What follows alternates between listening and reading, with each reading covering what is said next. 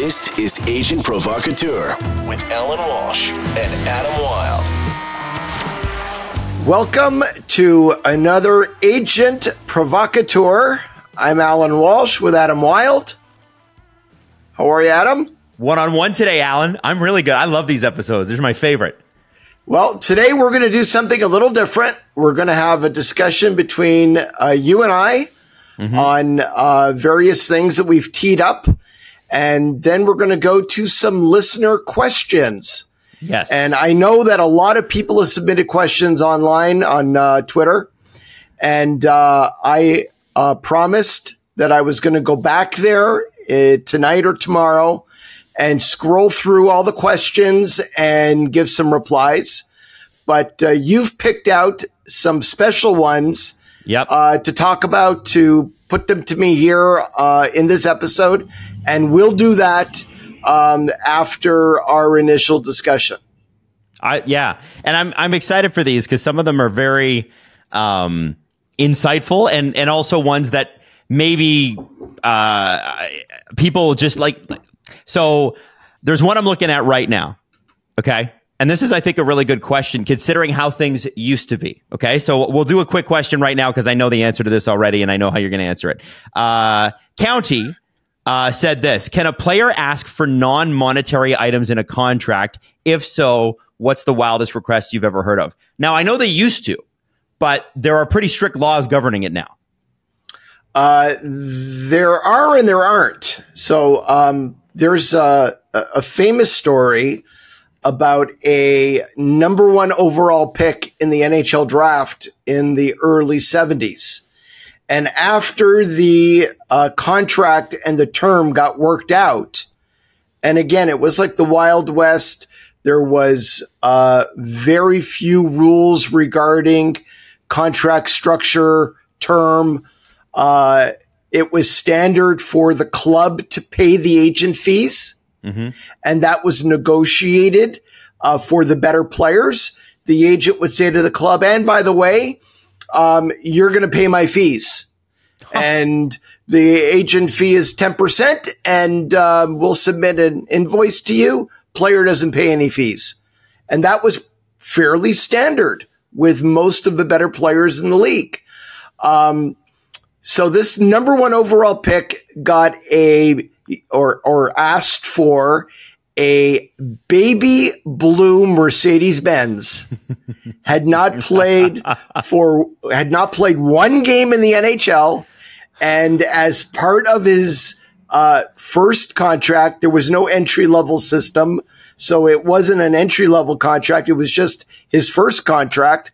The club bought the player a baby blue Mercedes and paid all his agent fees.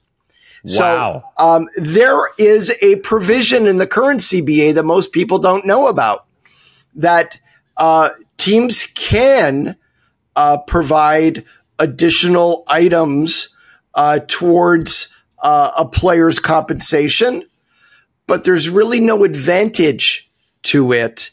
And that's why it's never done, because the items will be assessed at a fair market value and then be added into the AAV.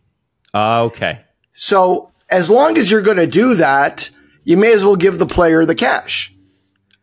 Exactly. They can go do it themselves, right? Right. So technically, it's within the realm of possibility.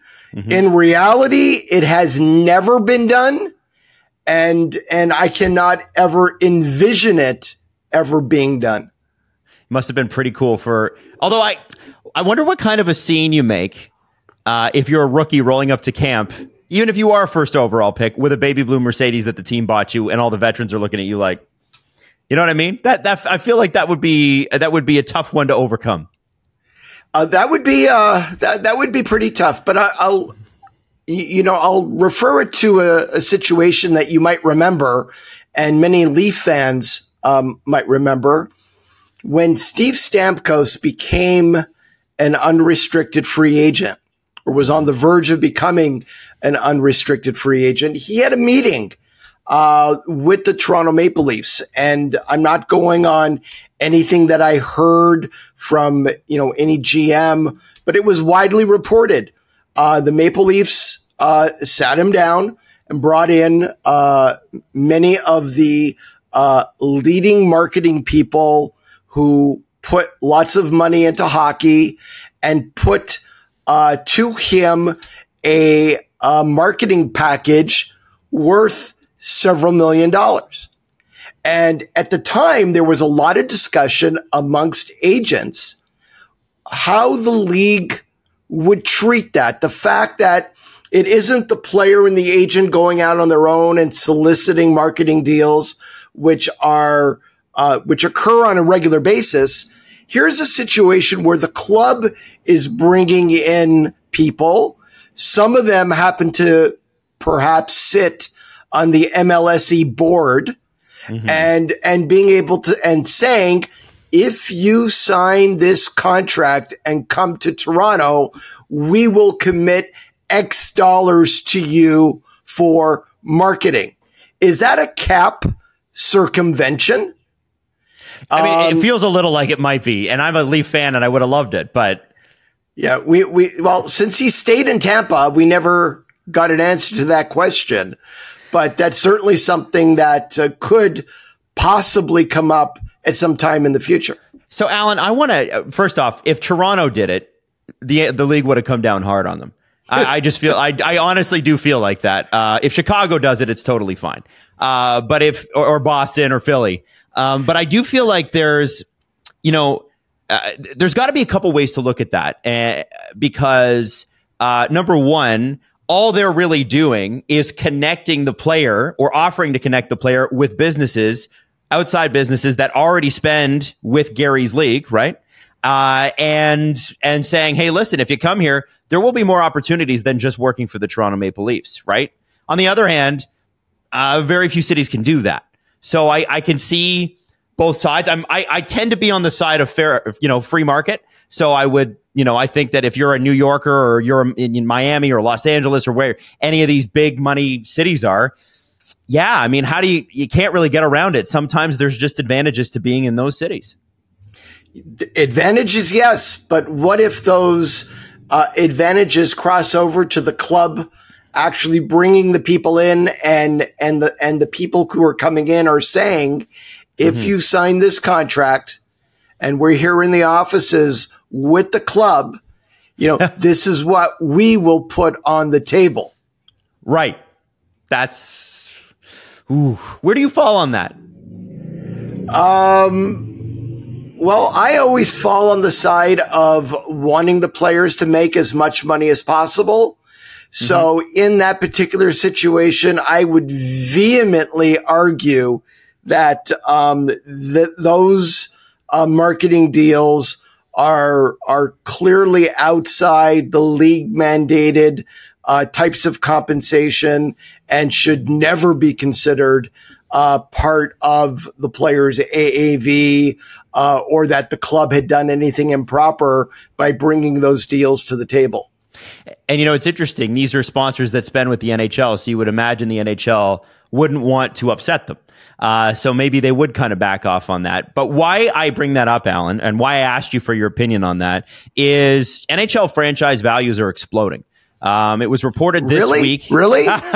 Shocking, isn't it? The Toronto Maple Leafs are, again, it's between the Rangers and the Leafs, depending on the year. But the Toronto Maple Leafs are up 25% year over year in franchise value. 25%. Michael Andlauer just sold 10% of the Montreal Canadiens at a valuation of $2.5 billion, because his 10% was sold for $250 million. And the companies, Sportico specifically, who is valuing them, it doesn't value maybe Montreal that high, although they're in the billions.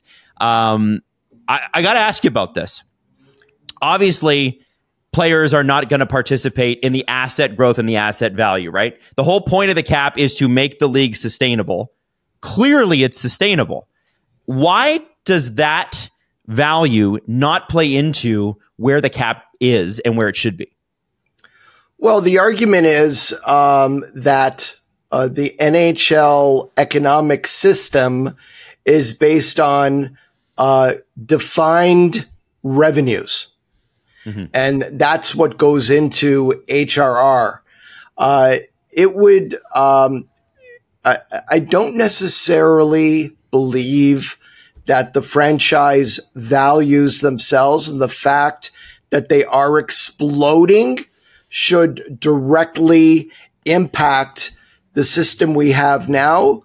Other than the fact, I would argue, the whole reason we have a cap is because Gary Bettman said in 1994-95, unsuccessfully, and in 2004-2005, successfully, that the NHL owners are bleeding money. And franchise values at the time were in the toilet. Okay. And buying an NHL team was a no-win proposition. And we couldn't get people to buy teams. This is their argument. I'm not agreeing with it, right? And teams were being bought and sold at a loss.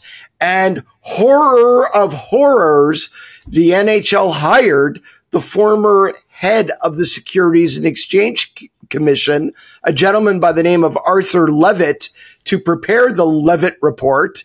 And that report found, without auditing any of the teams, just talking to all the CFOs and having them selectively send him various documents and pieces of information, that NHL salaries comprised 73% of revenues, and NHL teams collectively in the year before the 04-05 lockout lost $273 million.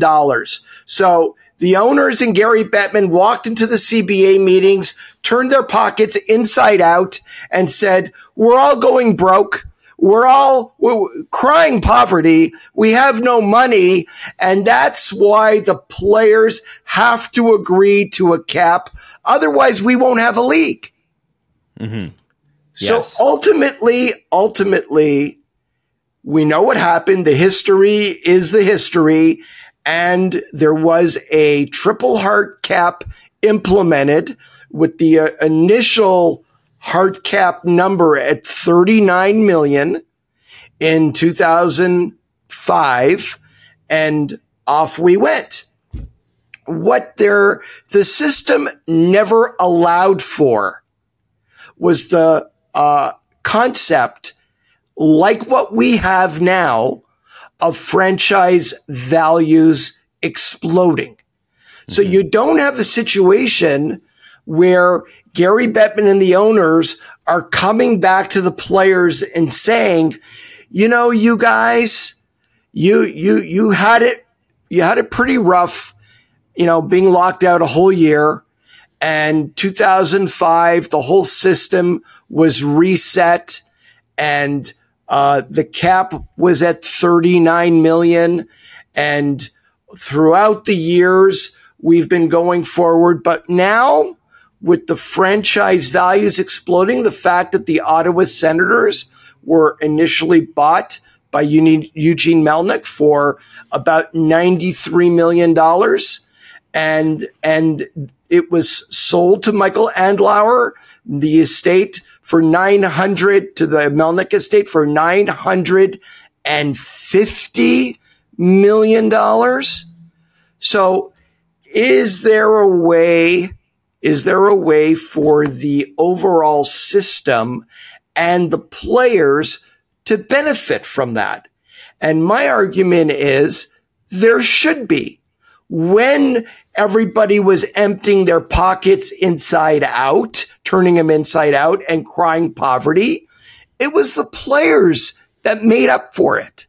It was the players that allowed, all these owners to avoid bankruptcy and economic ruin, to be able to go forward. And now that the little engine that could has chugged all the way up the hill, and every NHL owner is a multi-billionaire and business is booming.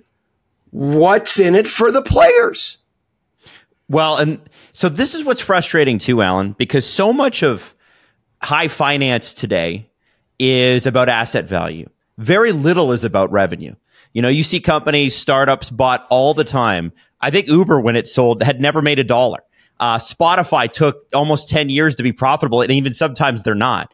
Yet there was Netflix, billions and billions of dollars, and they don't have positive revenue, as in they're spending more money than they make. So I find it a bit strange that they went for a deal. And I mean, 20 years ago, things were different. I do find it a bit strange that the cap is based on something that arguably, when you get to that type of asset value, you own the Toronto Maple Leafs, you were $2.5 billion team or whatever, 265, whatever it was. You're probably not trying to make a profit. You're probably trying to hit zero, and you're trying to grow the asset, reinvest the money, because when you do inevitably go to sell, that's when you're really going to make the money. And I feel like that really limits, I mean, obviously it must limit the cap. The thing is that, like, it's not like the players have a whole bunch of write-offs that they can do to increase things or decrease things. The owners can write everything off. There's so many things about this system that just seems really unfair, and frankly leads us into our second question and our second topic. Now, we're going to go to one of our listeners who sent in this from askallanwalsh@gmail.com. You can always send in a video submission. His name is Drax. He wants to ask you about the triple hard cap, and of course, what's going on with the fact that most teams are now not carrying 23 players. Hey, Allan Walsh, noted agent of many Allan Walsh clients here on the SCPN channel. Question for you. You were very vocal, very, very vocal, especially as a union person, at the beginning of the season on Gary's triple hard cap and how that was contributing to lost jobs in the NHL, teams not able to ice full rosters. My question for you is, okay, magically a genie came along. You are now the GM of all of the NHL. How would you change the process? How would you fix this? How would you make this better from both a player's perspective and also as a fan's perspective? We want to see the best there is out there. We don't want to have to worry about these cap shenanigans, the ups, the downs, and all the others. So what would you do? That's a great question. So this year, when NHL teams were required to declare their 23-man rosters, their rosters at the conclusion of training camp, 48 hours before the start of the NHL regular season, we had some teams carrying 20 players, some teams carrying 21 players, some teams carrying 22 players, and yes, some teams carried 23. In every single situation where a team was not carrying 23, which is the norm and always has been the norm, it was salary cap related. Teams did not have enough available salary cap space to add any more players to their roster beyond the 20 or 21 they were forced to carry breaking cap. And if you add up across the league all the rosters under 23, it was 30. Now, another way to present that is 30 NHL jobs were gone, lost, right? Because of the cap. Now, let's go a little bit further back in time. Everyone knows the NHL has done a couple of rounds of expansion. Vegas was $500 million. Seattle was $650 million. The next two teams are likely going to be set at $1 billion. And folks, the NHL is expanding. It's happening. It's happening sooner than later. Within the next 3 or 4 years, for sure. Count on it. And that number is going to be $1 billion for each team. And the players don't get any piece of that at all. The argument has always been made to the players. Expansion money is divided between the owners. The players don't get anything, but what the players do get is they get additional jobs. Every team, players benefit by 23 new jobs. Wonderful. Fantastic. Except NHL players have just collectively lost 30 jobs at the middle of October when camps broke and the season starting because teams are capped out. So the owners got all the expansion money, over $1 billion between Vegas and Seattle. The players were supposed to get 46 new jobs, and instead they've lost 30 of those new jobs. I mean, that's what's really going on behind. I put this argument to him and he said, well, you still have, a player on a one-way contract. If he's in the American League, he's still getting paid. Oh my God. He is out of the NHL. He's not getting any pension credits. He has reduced medical and health and dental benefits, reduced life insurance, career-ending disability insurance, all the group benefits that go with being an NHL player are gone. And he's playing in the American Hockey League. His value is decreasing. His value, his ability to get his next contract and get the value that he would get if he played in the NHL is greatly reduced. Who's going to compensate him for that? Mm-hmm. So, and this is something you deal with, and I want to jump in on this one. How it's so normalized to say X player was a cap casualty. So let's say we got Team X, they've got a veteran defenseman and they got a rookie defenseman. And the veteran they want the veteran and the rookie defenseman on the team, but the veteran defenseman has to pass through waivers and they know they're going to lose the veteran defenseman. The rookie doesn't. Rookie's good enough to make the team, still doesn't get to make the team, still doesn't get all of the things that you outlined there, Allan. And we also, the fans are not treated to that rookie's talents until somebody gets injured and then the rookie can come up. Right. And you have, guys who signed contracts in the off season, going to be a 6th or 7th defenseman. And if they're the 7th D-man, they're almost always on the NHL roster. They're on the ice practicing with NHL players. They're traveling as part of the team, and they're in and out of the lineup. If a team is so capped out, so cap constrained that they can only carry 6 defensemen, and there are a number of teams in the NHL right now that can only carry 6 defensemen, you're sitting in one of those cities, the player, it is impacting so much more than people really see on the surface. And there is no remedy. There's no equity that we can create within the system to compensate these players for what they're losing now, but even more important, what they might be losing into the future. These jobs are gone and they're not coming back this year.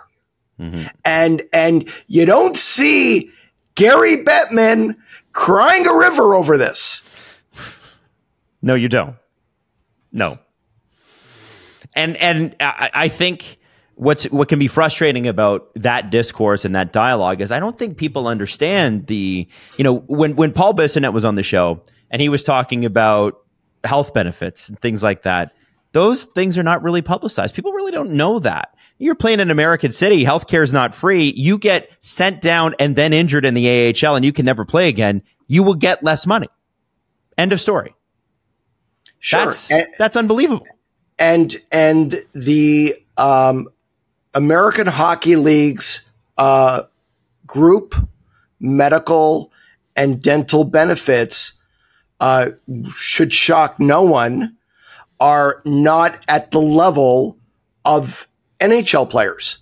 And the moment a player is sent down to the American Hockey League, he is now subject to a whole new set of benefits that apply only to minor league players, even if you're on a one-way contract.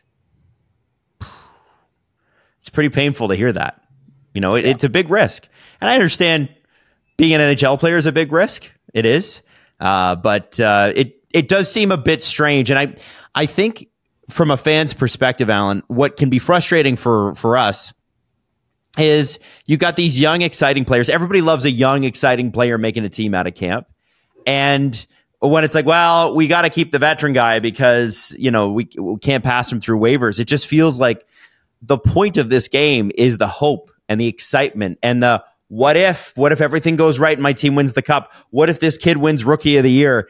You know, even though it's an outside shot, it still kind of takes away a little bit of that joy. And we sort of normalized it. Absolutely.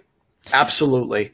And, you know, going a little bit further into this topic, there's something very significant going on right now with the NBA and their, you know, tournament that they have, that they've created.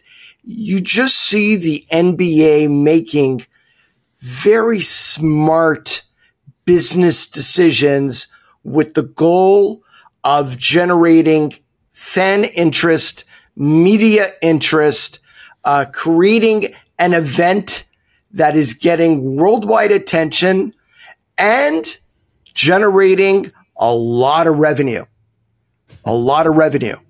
Right? If you look at the NHL and look at the cap system, what is really the only way to raise player salaries?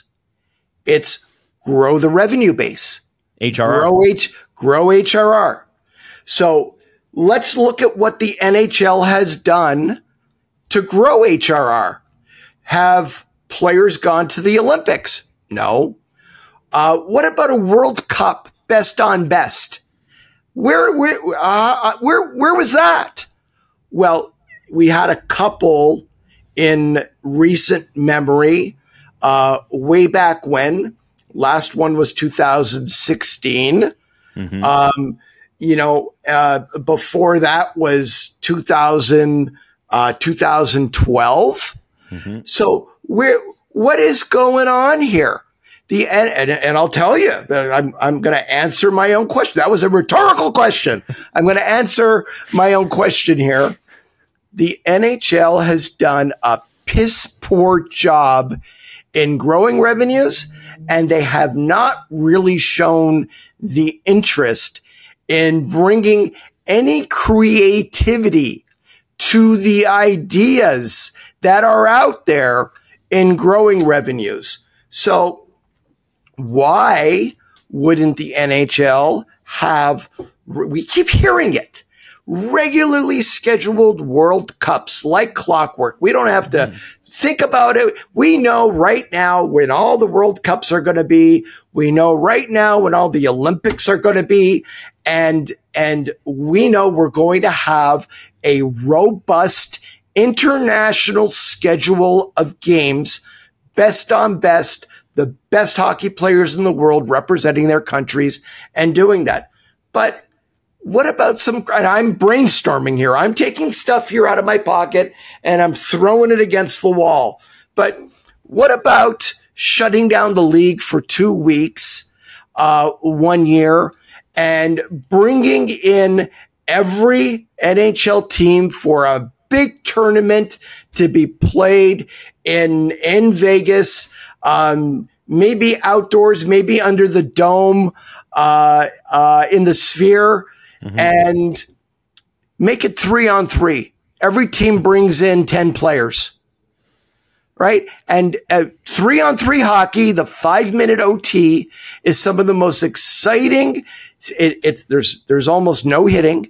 It's all skating and skill and creativity. And the NHL has these incredible athletes. The game has never had more skill and speed attached to it. Bring in every team, and we're going to do 10 players. Everyone else, go to Florida, go to the Bahamas, go Mexico, go on vacation. You've got the best 10 players, and why don't you throw $50 million into the pot that the players are going to vie for? And now you got every player's attention, and the winning team is going to get $25 million to split between them. And imagine playing 3-on-3 games mid-season and have this new trophy, new award, after, 3 games a day with different teams playing, bracketed like a NCAA tournament. Boom, go. Now, there could be a whole line of people lined up to say why it won't work, this, that. I'm not saying that this is the greatest idea since sliced bread. I'm saying this is the kind of discourse we need to be having to come up with ways to generate more. We have the best game.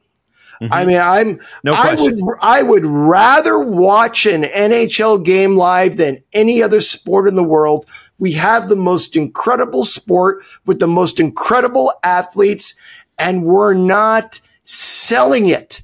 The NHL ratings are a fucking joke.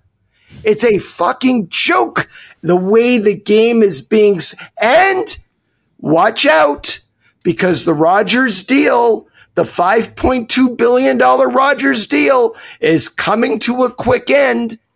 ESPN is going to blow their brains out on NBA rights. Disney's trying to offload them. Where's the money going to be for the rights fees down the road if the NHL isn't doing things to get networks like ESPN, the streamers, to say, hey, they're hot. They're young, they're hip, they're hot, and we want to be part of it. See, that is such a good point. And the reason I want to stop you, I don't even know if you realize what a good point that is, because I don't think people look at it that way. What did I say? I think that people think that it's like, well, these are the way things are, and ESPN will buy NHL, or Rogers or Bell in Canada will buy NHL, and the NHL doesn't have to sell it to them. The NHL absolutely needs to go out and sell itself. If you look at what's happening with the MLS, the way that the MLS really sold that Apple deal that they signed, which is a spectacular deal from a watch standpoint, is that they go out and they got the best player in the world, probably the best player of all time, from another league. I mean, it's look at how it's changed Inter Miami. Allan, I think it's so key. I don't think people realize that people, I'll tell you, I'll relay this story. This is a secondhand story, but I know of a high-end executive in this country who said, we're not worried about rights when it comes to that sport. And I won't say which network they're at, because the streamers don't care. And if the streamers don't care, Allan, if they really don't care about hockey, because I'm convinced if a streamer picks up hockey in Canada, they've won the country. You've won the streaming wars. If you pick up the Rogers package and the TSN package and you bring them all onto Netflix or Amazon Prime or whatever, you got the whole country, or a good chunk of it. They don't realize that you got to be sexy. You got to sell this. And I don't think people think of it that way. They just think, oh, well, the NHL's here, so they'll make this. Doesn't kind of work that way anymore, does it? There's a whole new world being shaped as we speak with regard to streaming and cord cutting. And what we now know to be the norm that foundation has been shaken. And it's in a transformational phase right now.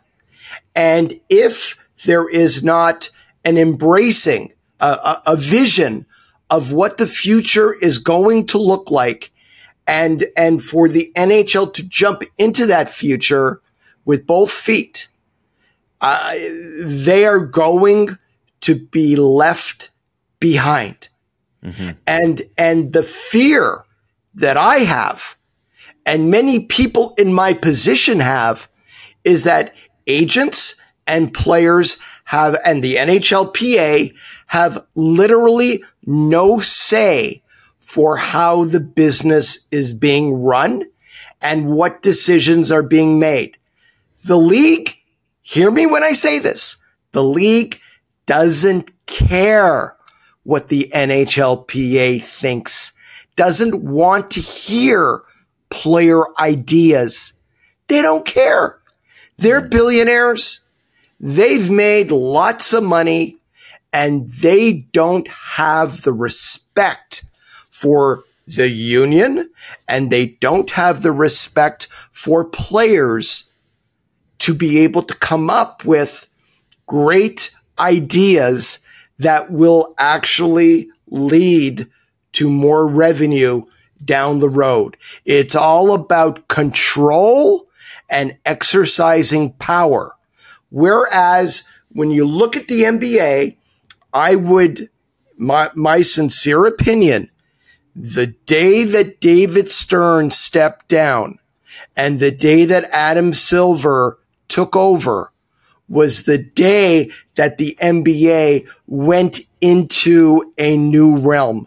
Mm-hmm. And what Adam Silver does, yes, he represents the owners. He's the owners commissioner. But I have a lot of connections with NBA players and people working within the NBA. We had NBA super agent on this podcast last year. Mm-hmm. Octagon represents Steph Curry. And I can tell you, players all the time are sending text messages and speaking with Adam Silver, and the players have an important seat at the table when it comes to making big business decisions around the league. And that is not what happened under David Stern. Mm-hmm. And it certainly isn't what happens and what's been happening in the NHL with David Stern's protege, Gary Bettman, for the last 30 plus years. Right. You mentioned earlier, Allan, the World Cup and Olympic participation. We've not really heard anything publicly about a World Cup in 2025, except that there might be one. We haven't heard anything about Olympic participation in 2026 at all, other than the players might go. How committed do you think the league is to either of these events? Well, the league is committed to the extent it's currently in the CBA. So there is a commitment to go with a couple of important caveats. We've got a four-headed monster here. We have the IOC, we have the IIHF, we have the NHL, and we have the NHLPA. And the IOC has been extremely difficult to work with as a partner in bringing the NHL back to the Olympics for a couple of important reasons. The cost of travel is enormous. And in the past, the IOC has been willing to cover the travel expenses to pick up, all these NHL players all across North America and Canada and the US and have them travel en masse to wherever the Olympics are located. Okay. Mm-hmm. They've been unwilling to do that in the last two Olympics. Okay. And there's a wider negotiation. The IOC has been extremely protective of the IP, the intellectual property around the Olympics, including all the clips of games. Mm-hmm. So you're left with the frustrating aspect that technically NHL.com could not post highlights of an Olympic game between Canada and the US or Finland and Canada with the highlights or a game recap or clips, because you'd be violating the IP of the Olympic rings. Right. And that is extremely problematic when all the players involved in the games on the ice hockey side are all also on NHL contract. Yeah. And the benefit to the NHL in sending the players is that we're able to promote what's going on over there to the NHL community and grow it from there. And if you can't use the IP, and they're saying, give us your players and we're going to use them to make ourselves a ton of money, and we're not going to even let you use the video of the games involving your players on your platforms. Well, I understand anybody saying I have a problem with that. Mm-hmm. But again, that's the negotiation. That's not where it's going to end up. And I believe that these initial positions were used as a convenient scapegoat to justify the league saying, well, we can't make a deal, so we're not going to go. Right. And, so you just take their starting position and you go, because no one in a negotiation is starting at the finish. No one. And how many times has Gary Bettman said the NHL owners have a great problem shutting down the league for 3 weeks at a critical time of the year, and we don't see any benefit in sending our players to the Olympics. And if you listen to what Gary says, he really doesn't want the players to go. And it ultimately was a concession in collective bargaining to agree that the players can go pending resolution of all these travel and IP issues that go into making the players' attendance at the games viable and feasible. So then my question to you then is, what do they do with the NBA? The players are famously there every year. Like, I rewatched the Michael Jordan documentary, the 6-parter on Netflix, a couple weeks ago, just because it was so good. And then they talk about the USA Dream Team in 1992. Who was picking up that tab? Who's picking up the next Dream Teams tab for basketball, for tennis, for any of the other spots that take professional athletes and put them in the Olympics? The IOC always made the argument that they didn't pay it for any other sport. And hockey was the only sport that they did pay the travel expenses and therefore wanted to be in line with all the other sports and say, we're not paying it for the NHL going forward either.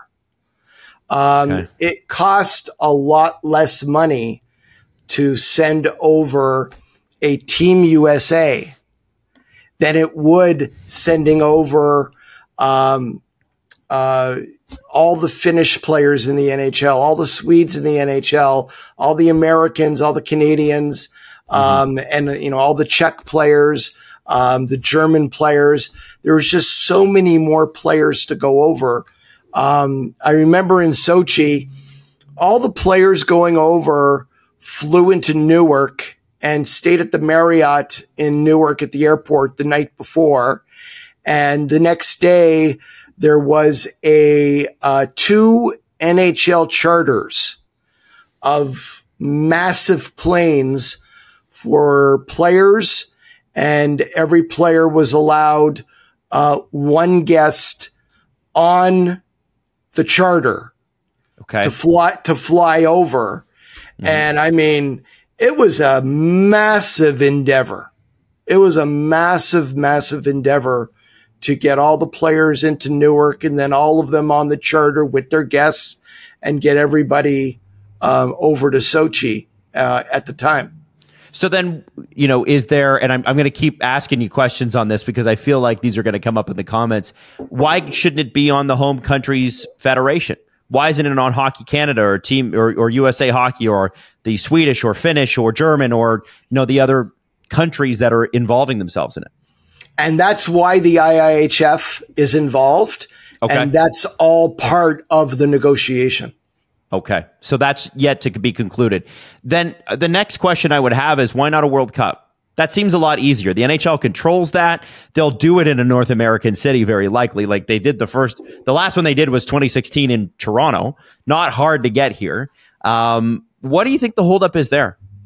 Well, the World Cup is 50% owned by the NHLPA and 50% owned by the NHL.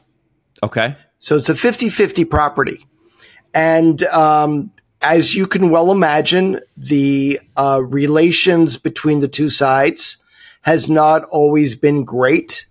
It takes I know you're shocked. It takes a phenomenal amount of cooperation and give and take to put on a World Cup and do it right.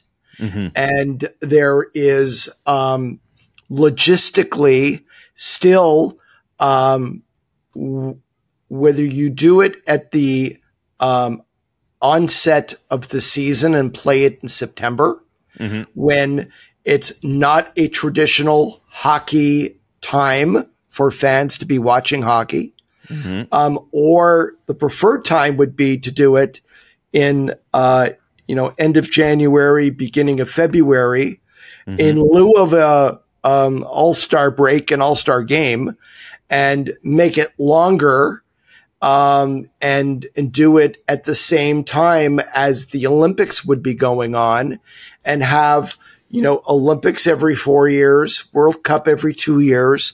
You have a robust international schedule of set tournaments that every 2 years we're going to have best on best. That's certainly what should have been going on.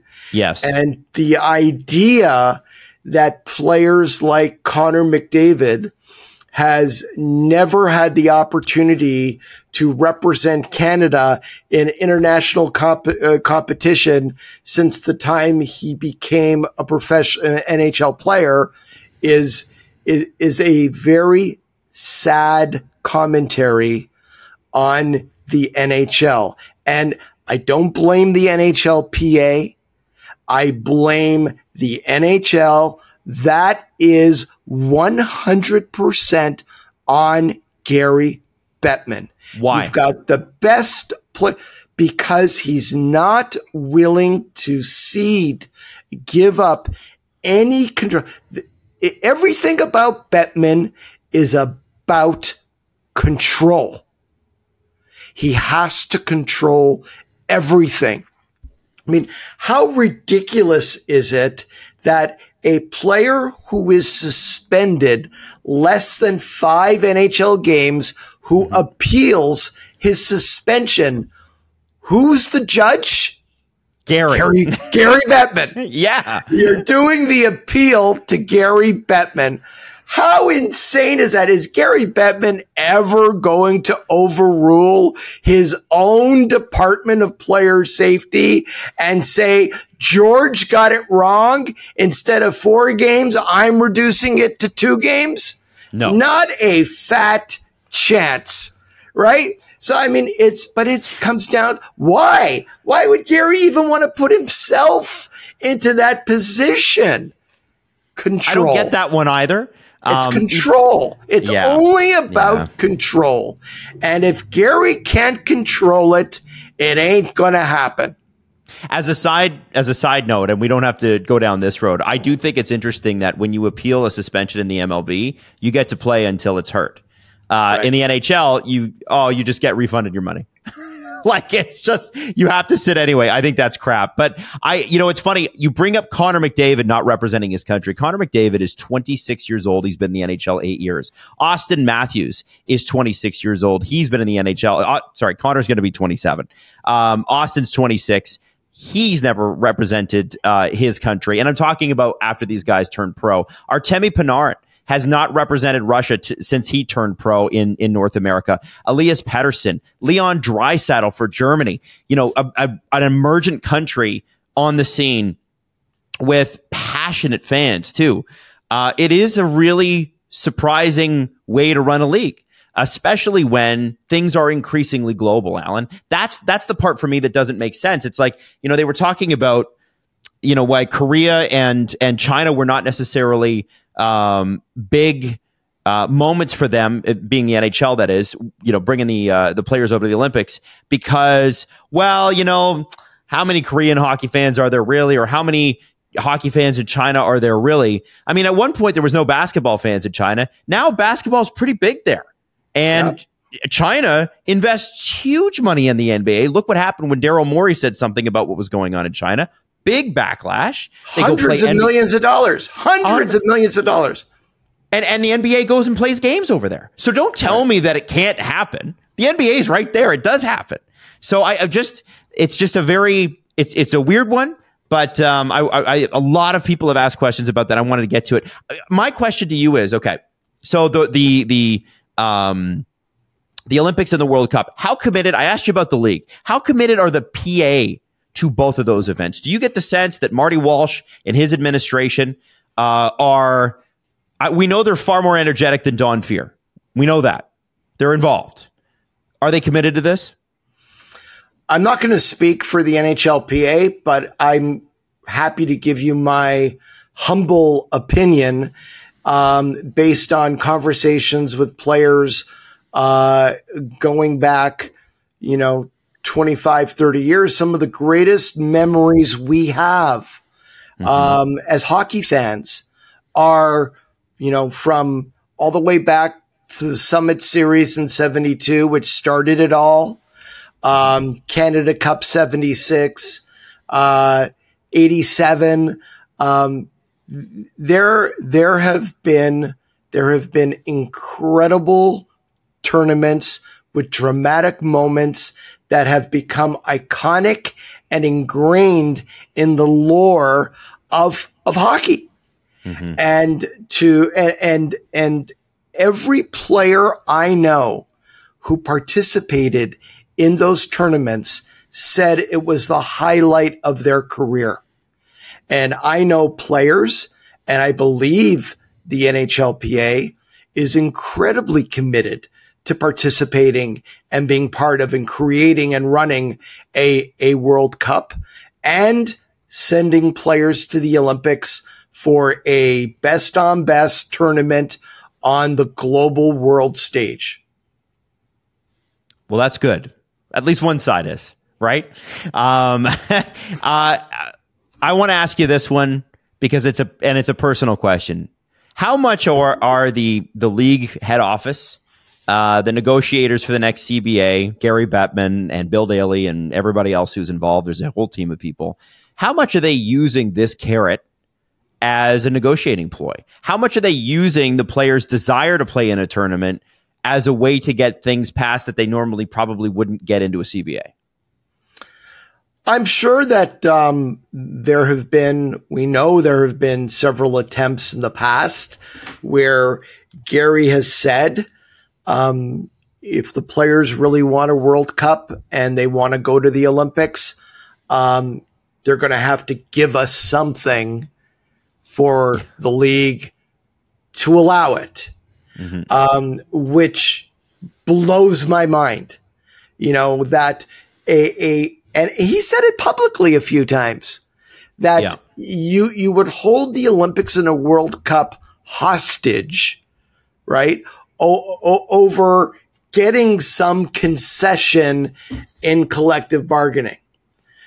Can't we get past the gamesmanship and do what's right for the game? There's a lot of talk about the good of the game, protecting the good of the game, the integrity of the game. But the people who have been running this league for 30 years have always put individual interests and pettiness ahead of the good of the game. And they've always put it out on the players. Well, you guys better do what's right for the good of the game. And the people that are saying it are the biggest hypocrites in the world, because time after time after time, when it's up to them to do what's good for the game, they always put their own self-interests ahead. Mm-hmm. Okay. Now, if I were to ask you very quickly before we get to some more listener questions, what kind of damage this does to hockey in the long term? You know, the last Olympics were 2014, last World Cup 2016, named all these players that haven't done it. You know, in real terms, what damage has this done to the sport of hockey, of which the NHL is the leading league? You know, there was a time in 1994 when the New York Rangers won the Stanley Cup, ending the long drought, where hockey was as hot as it ever could be. Mm. And I've talked about this before. There was a Sports Illustrated cover, and the cover said, "The NHL is hot, the NBA is not." And at the time, the NHL and the NBA were very close to each other in league-wide revenues. I repeat, the two leagues, if you want to just contemplate that for a second, the two leagues were close to each other in league-wide revenues. I remember NBA games being played, playoff games, on a tape-delayed basis on CBS at 11:30 after the local news. The games were played in the evening in prime time. They weren't broadcast. They're being broadcast tape-delayed at 11:30 p.m. Oh, that was the national TV contract of the NBA. And the Rangers won the cup. The NHL was poised to explode. And what happened? We went into the 94-95 season. Gary Bettman locked the players out. It lasted half a season. He insisted on a salary cap. He ultimately relented, and we did a CBA with no salary cap that went on for 10 more years thereafter. But all the momentum from the Rangers winning the cup was sucked out of the system. The media, it was nasty. It was a nasty fight. The media was down on hockey, was just disgusted with what happened. There was a lot of hostility and tension between the league and the players, the PA and the league, and it killed all the momentum and goodwill that was generated. And I always look back to 94, 95 and wonder wistfully what could have been. What could have been if it didn't play out the way it did? Well, and Allan, what happened the season before in a different sport? Well, MLB. yeah, MLB, you lost the World Series.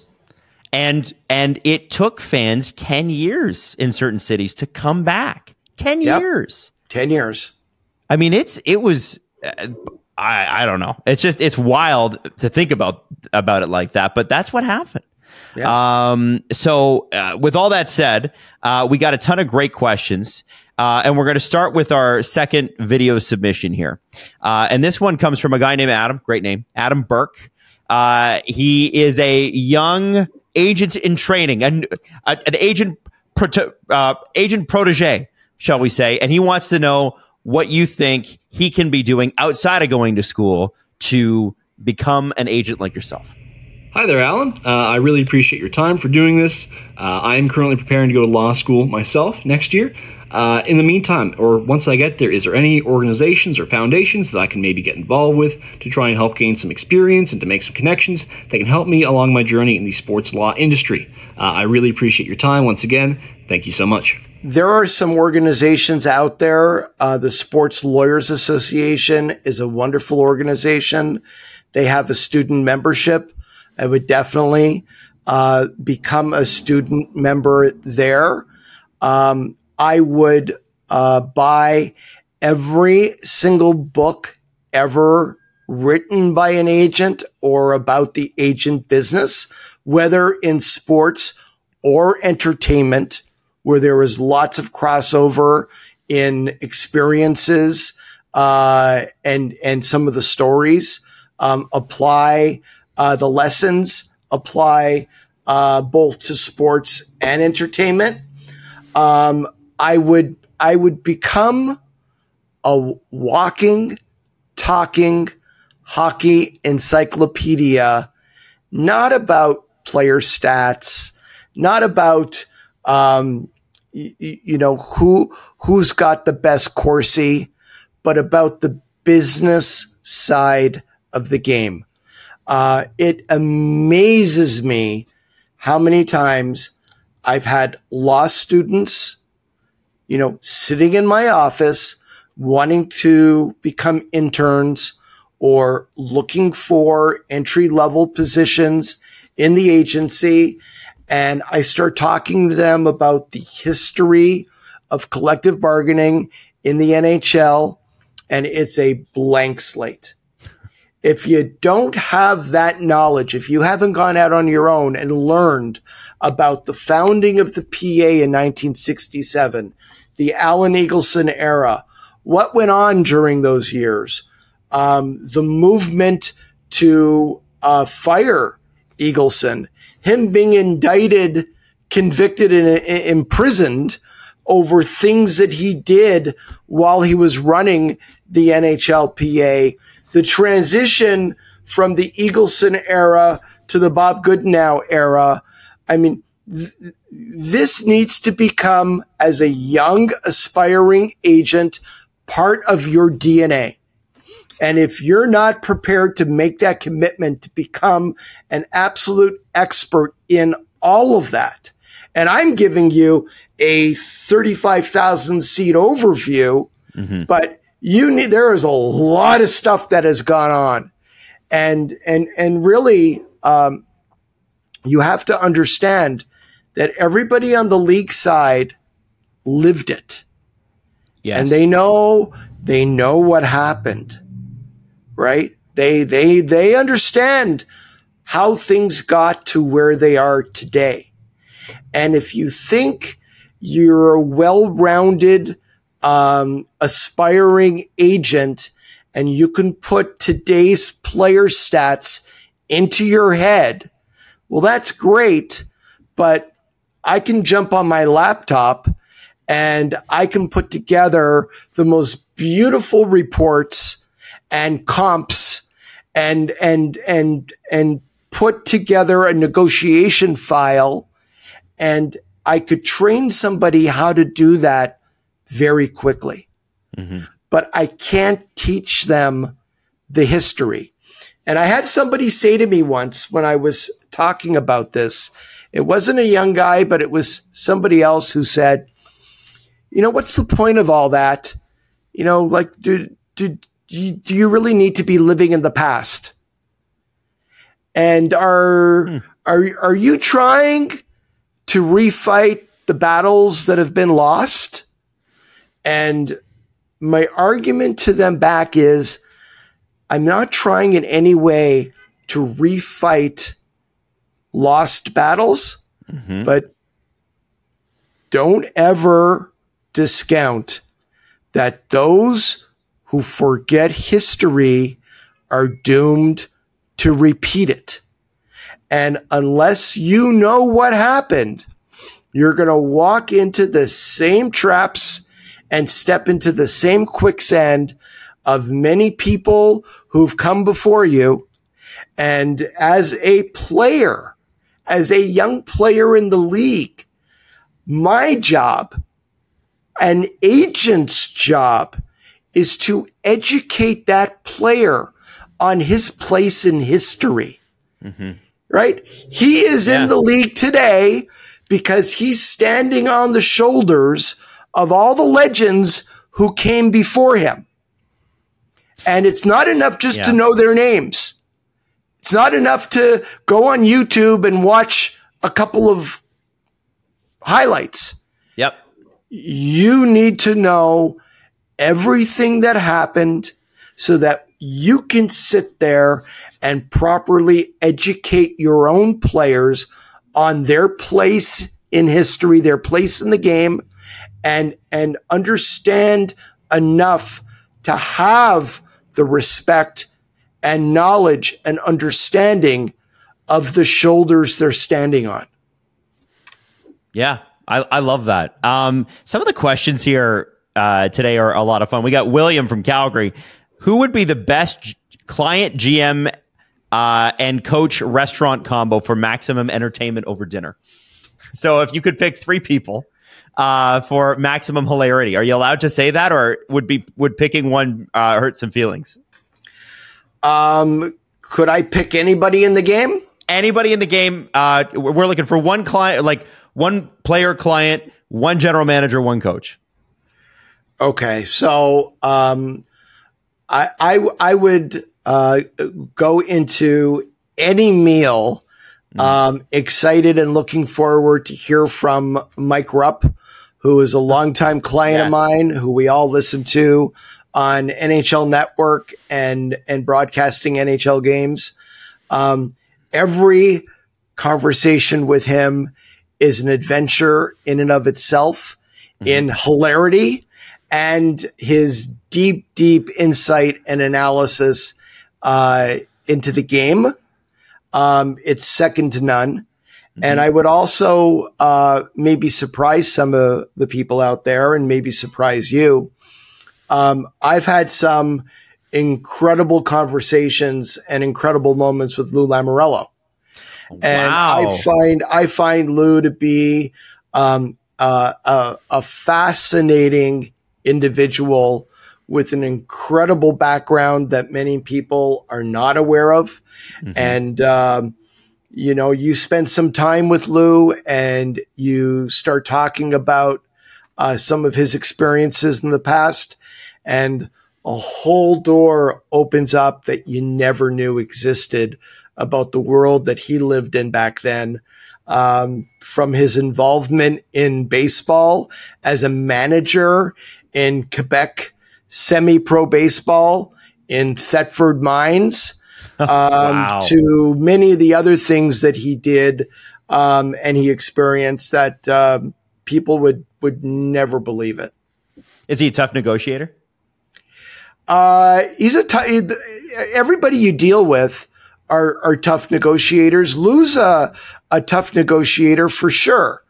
But I represented a lot of players on the New Jersey Devils back in the day, from Patrick Eliash to Marek Zhidlitsky to Peter Sikora, that all played for Lou, and I did a lot of deals with Lou over the years. Lou's a deal maker, right? Lou one time said to me, Allan, you can drive a hard bargain and end up with no players. So Lou was a realist in that ultimately you had to make a deal. How you got to the point of saying across the table to each other, we have a deal, could go a lot of different ways. But I always found Lou to be forthright. He was a straight shooter, and ultimately someone I would call a deal maker. Matt Levergood on Twitter says, "What's your biggest pet peeve in a negotiation with a GM or front office?" He doesn't want you to name names. He just wants to know, in a negotiation, what's kind of like a thing. Let's just split the difference down the middle. Okay. I'm not a split the difference down the middle kind of guy. Okay. Okay. And every time I hear, what about splitting the difference down the middle? To me, that's like fingernails on a chalkboard. I cringe. No, I've done a lot of work and a lot of work behind the scenes to get to the position that we're in, that we're where we're at.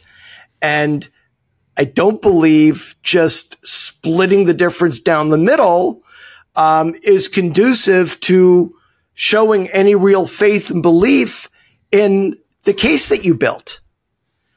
Right?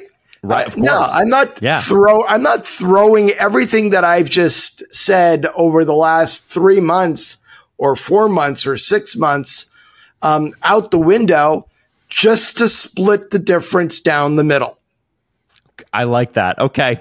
From Tyler Punlock.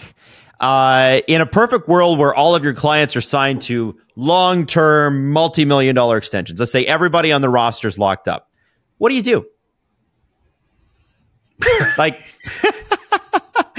now I know the answer to this, but I figured you would. Figured you would like this question. Go recruit more players, son. Tyler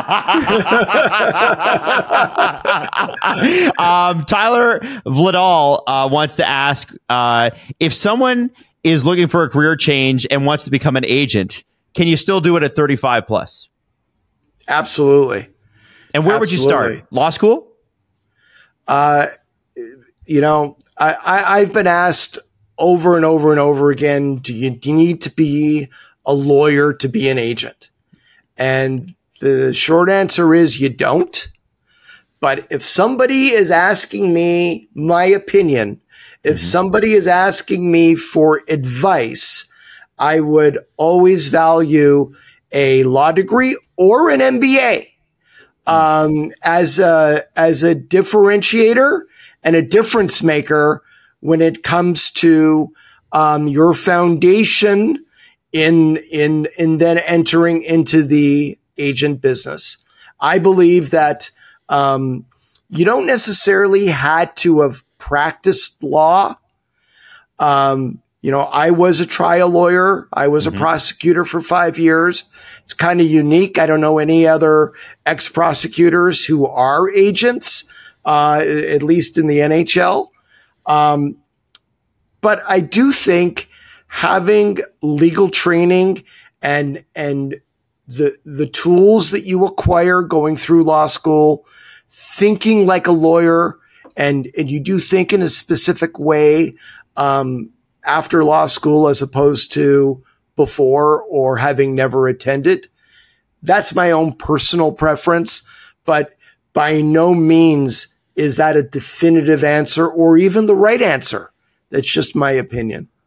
We already, Canuck Guru, whose name's Drew, we already sort of had this question off the top of the show, so I'm not going to ask the question, but I thought I'd pass along the compliment. Your boy Hronek is an absolute stud. Yes, he is. Really going well for him in Vancouver. Really cool. The next one from Nicholas Egan. How much longer do you want to be a player agent before you don't want to do it anymore and retire? There is nothing else that I would rather be doing. I wake up every morning with the feeling like I got a stick up my back. I attack my day. I love what I do. I truly, truly love it. And I understand and appreciate how blessed I am in this world to be doing something that I love and have such passion for. And I have never given any thoughts to retirement or what I would do after. I can't even contemplate my life, not being an agent. I can't contemplate a life after. So I think that whether people think it's good news or bad news. You're going to have a lot of Allan Walsh to deal with for many, many years to come. Hey, it's good for us at SDPN. I'm happy to hear that. Hey, do higher end players ever say, I don't care what they offer, just get what you can and keep me here with my current team? There have been a few situations of players near the end of their career who, maybe want to play in their hometown or want to play in a particular city for a multitude of different reasons, who say, hey, just give me the minimum and I'm going to go and play there. I've made a lot of money and I'm financially secure. And now for the last 1, 2, or 3 years of my career, that's where I want to play. And I've had a couple of situations where a player has said that. My number one rule: always listen to the player. You can give advice, you can give an opinion, but the player is always making the decisions. And whatever the decisions are, whether it was what you advised, whether it goes in favor of or contrary to your opinion, you follow what the player wants. Listen carefully, and then your job is to implement what the player wants. Last question from Kevin, and it's 3-parter, but I'm going to ask the first 2 parts first, and then I'll ask the third. Do you have a capacity? Would you turn down players who specifically want your representation because you may not have the time/energy? Now, I know, Allan, that you sleep like 3 hours a night. Yeah. So you got more time than the average guy.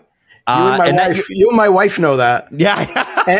and our dog, our sleep deprived dog. And I know that there are some people that are just genetically like that. You happen to be one of them. But have you ever thought about, hey, I could probably only take X amount of clients? No, from a capacity or a energy or a time perspective, I am somebody who is a unapologetic, unabashed workaholic. It's what I am. I admit it. Hi, I'm Allan. I'm a workaholic. Hi, Allan. And hi, Allan. And it's just the way I am. And I would, I have declined to represent players for various reasons over the last almost 30 years in this business, but I have never declined to represent somebody because I didn't think I had the energy or the time to represent them. Now, this last one is one that I know you're passionate about, and that's why I want to ask this question. I think this is really important, especially for a guy like you. Kevin's third and final part of the question was, does higher earning potential equate to better representation? Absolutely not. And I'll tell you that a great amount of energy and time is spent with players on the bubble or players who are in the minors trying to get to the NHL. Not at all. I mean, I can't speak for other people, but I one time had a player I represented who was a career 4th line player. And we were very close. And we remain close to this day. And when he retired, we had lots of conversations leading up to retirement, but there was this one conversation that was really special to me. And he said to me, you know something, Allan? I just, it was the day that he announced his retirement. It was an emotional day for him and his family. Mm-hmm. And he said, I just want to thank you for everything you did for me and for my family. He said, I have to tell you, I know I didn't make you the most money out of the clients you represent, but I never felt 1 inch less important to you than anyone else that you represented. And I used to think like, oh my God, this guy believes in me and is working for me. I don't want to let him down. He goes, I actually had anxiety. He says that I talked about with my wife about how I didn't want to let you down. And you gave me extra motivation because you believed in me when a lot of people didn't. And that's what I want to thank you for. And it was one of the, I had tears in my eyes, and it was one of the moments that I'll cherish as an agent forever. Mm-hmm. And I don't care. Once you're a client, I don't care if you're a fourth line guy or a minor leaguer, we're there for you. I'm there for you, whatever you need, because that's sort of the bond that we have together.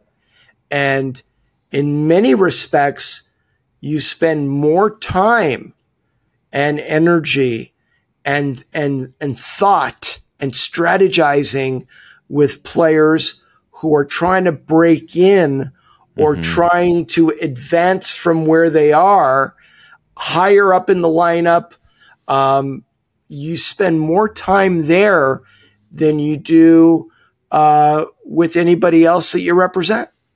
Right. Well, I wanted to ask that question specifically because I know every year we get some form of that question when we do these episodes. And, as we continue to grow the show, grab new people, I think it's important that people hear you say that. The other thing I love about you answering questions like that is, a lot of, and the person that I knew on Twitter when I called you for the first time, Allan, to put this show together was the bombastic and educated and fiery Allan Walsh, which I love. We get that on this show. I love that. That's why we wanted to do the show with you. But what we also get is the loyal, heartwarming, and sentimental person that you are. And I think that's what's so cool about you as an agent is there's such a human element to this for you. You care about these guys. Yeah, and here are all these, couple of years together, I thought it was my good looks. Well, it was obviously that too. All right, Allan, this was a blast. Thank you so much for making the time. I know it's been a crazy couple of weeks for you. And we'll be back in another couple of weeks with us, probably a surprise guest or something. We haven't even figured it out yet, but thanks so much. You got it. Great to answer questions and share some stories. Thanks, Adam, for everything you do. And Jesse, I know you're out there. Thank you for everything you do as well. Take care, guys. Have a great one.